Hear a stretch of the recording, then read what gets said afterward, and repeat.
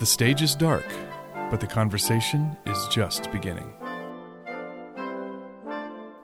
Welcome to the Utah Symphony's Ghostlight podcast, a behind-the-curtain look into the world of classical music and the artists who make it. I'm your host, Jeff Counts, and I am joined again by President and CEO of Utah Symphony Utah Opera, Paul Meecham. Welcome, Paul. Thank you, Jeff. Great to have you here with us again. It's going to be a slightly longer episode than usual because we're going to talk about some of the wonderful details of the 17-18 Utah Symphony season, which is being announced in congruence with this very podcast. So this is the first season, Paul, 17-18 season, that you've had an opportunity as president and CEO to have, a hand in the planning of from the start. So was it fun? Talk about that. Well, the planning cycle is actually a lot longer than right. that. So by the time I arrived in July, a lot of the planning had already been completed. Oh, true. And, I was very happy with the direction in which he was going in. Mm-hmm. So I've added a little voice here and there, but I'm really, sure. Yeah. Terry Fisher and Kristen Macbeth for the opera were well advanced in their plans, which they needed to be. Sure. But you've had a chance to add your thoughts to the mix, and yes, and I think one of the things that, as you'll see, is that we are trying to diversify some of our programming, right. so that we reach new audiences, right. And offer different kinds of programming, and that's right. certainly something I would like to do more of. Yeah, I do want to talk about that specifically, and let's actually dive into that. We can refer to the current season as we talk about this because we've been experimenting with adding some additional kind of one-off special concerts in the 16-17 season, which have been very successful. So I'm curious, will this continue in 17-18? To what level? Are these special concerts likely to become a more regular part of the season landscape for Utah Symphony? Talk about that a little bit. So I think they will. Mm-hmm. There certainly will be more of mm-hmm. them in 17-18 and beyond. And a focus right now is on these wonderful movies in concert. Yes. Harry Potter being the Harry Potter series being one example, but right. we'll also be doing other John Williams wonderful film scores to Raiders of the Lost Ark. Right. We're going to experiment with a Western. So, I think my goal is to find different ways to present fantastic symphonic music. Mm-hmm. It may not be, pigeonholed as classical or pops, but it's great music, and I think everyone can agree that John Williams is probably the greatest movie composer of all time, and right. he's he's produced so many great movie scores, and they deserve to be heard in the concert hall. And to do it this way, the complete score with the movie, is an incredible experience. If you've experienced it already, you'll know, and if you haven't, you have to, because it really enhances the overall experience, far superior to seeing the movie in a movie theater. I do want to talk a little more about the film concert thing, but I wanted to ask you first, this kind of special one-off programming, which doesn't just involve film concerts, but guest artists with right. the symphony, performing with them, all mm-hmm. sorts of different special opportunities for the orchestra to show its stuff.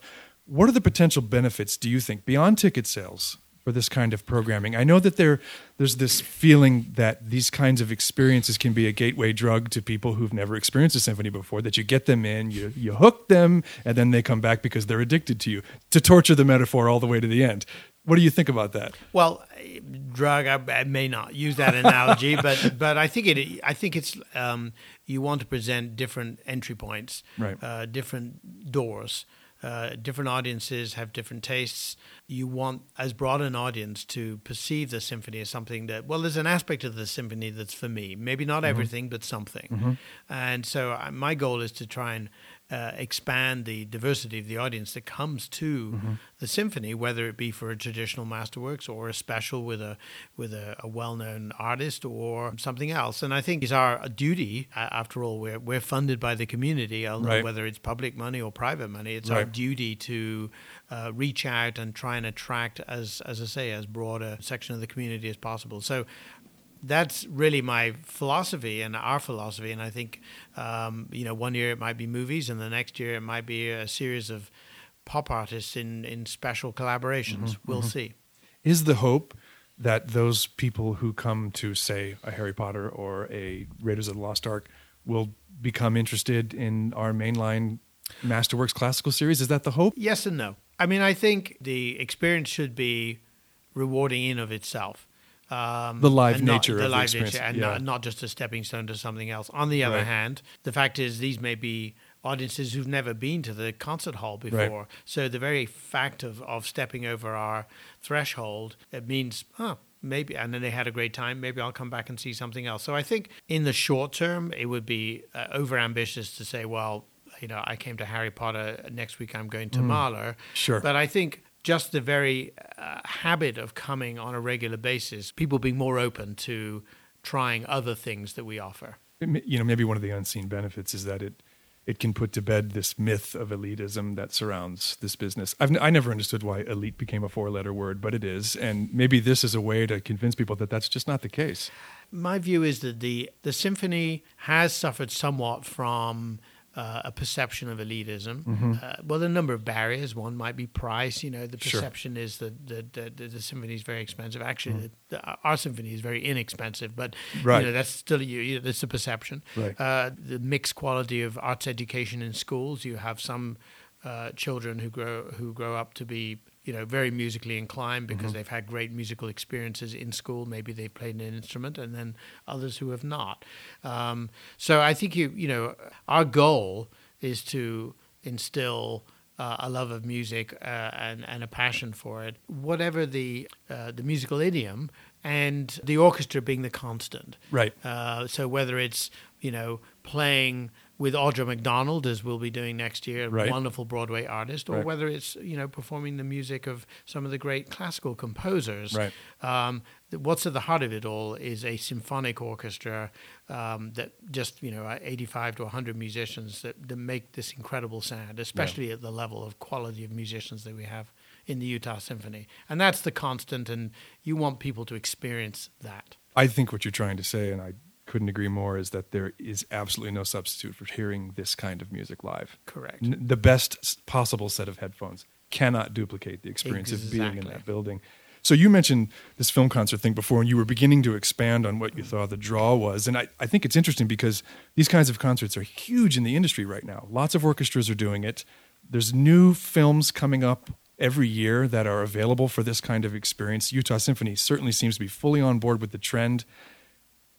Talk a little bit more about why you think these kinds of experiences, the film experience specifically, is so popular right now. What's the draw, do you think, for audience members? Well, I think number one is the incredible scores. The score and itself. John Williams is the heart of it. I mean, he's the greatest movie composer of all time. Absolutely, and he's composed, I don't know how many great movie scores, must be 30 or more now, and that music deserves to be heard. And oftentimes we'll hear highlights from Star Wars or what have you, but it's just great to hear and see in Technicolor and incredible live sound, the full experience. So I think that's a relatively new phenomenon because it's only in the last 5 to 10 years that the technology has been there to strip out the soundtrack from the movie and create the orchestra parts and so on, so that the orchestral part can be heard live as opposed to just on the movie, and that I think that the opportunities have only begun to be tapped because there's the modern movies like the ones that John Williams has been writing music for, but there's some classic scores. I mean, the period of the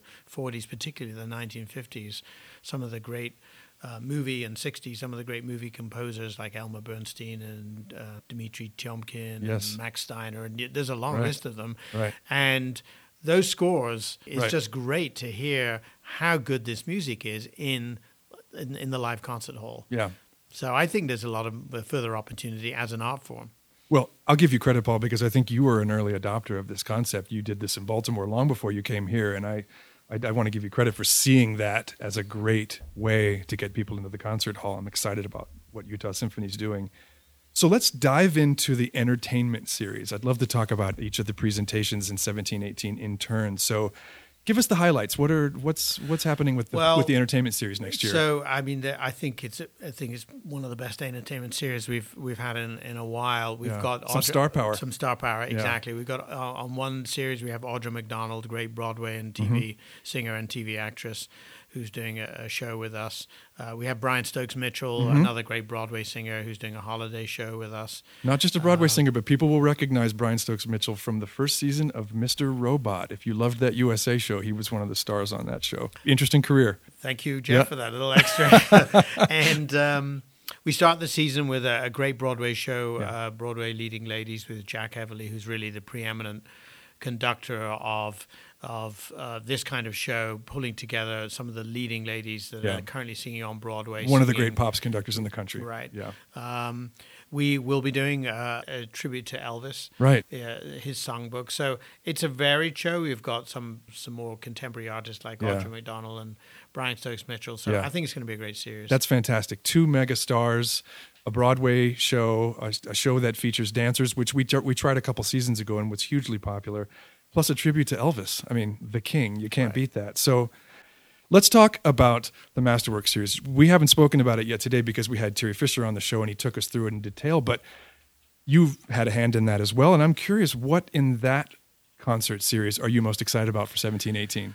Well, I don't think there's any single thing. I'm excited about some of the debut artists that are coming, and we have a wonderful German conductor, Markus Stenz, who's making his debut, who I know well. He's the principal guest conductor in Baltimore, and he was the principal conductor of the London Symphony. That was largely at your urging, if I recall. It was, and I think we won't be disappointed. He's conducting some Brahms and the wonderful Mozart, great mass. But there are also some terrific soloists.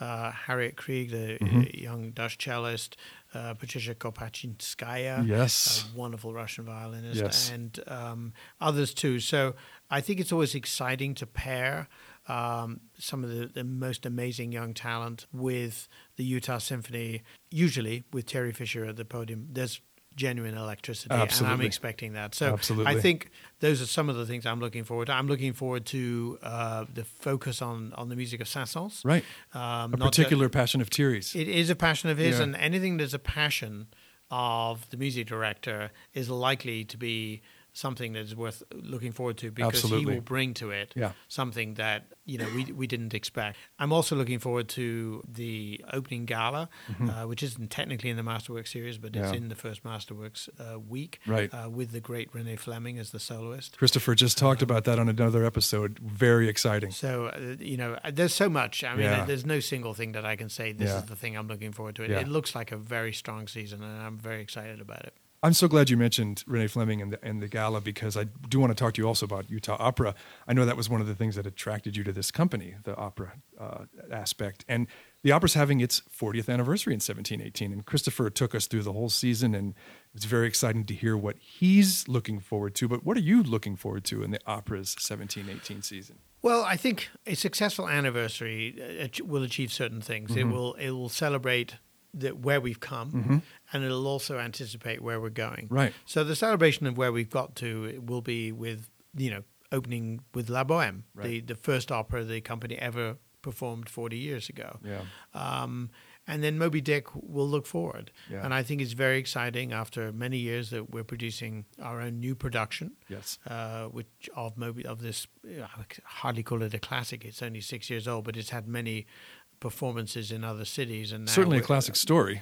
Certainly a classic story, but I mean, the opera itself has proven to be very successful in other big markets.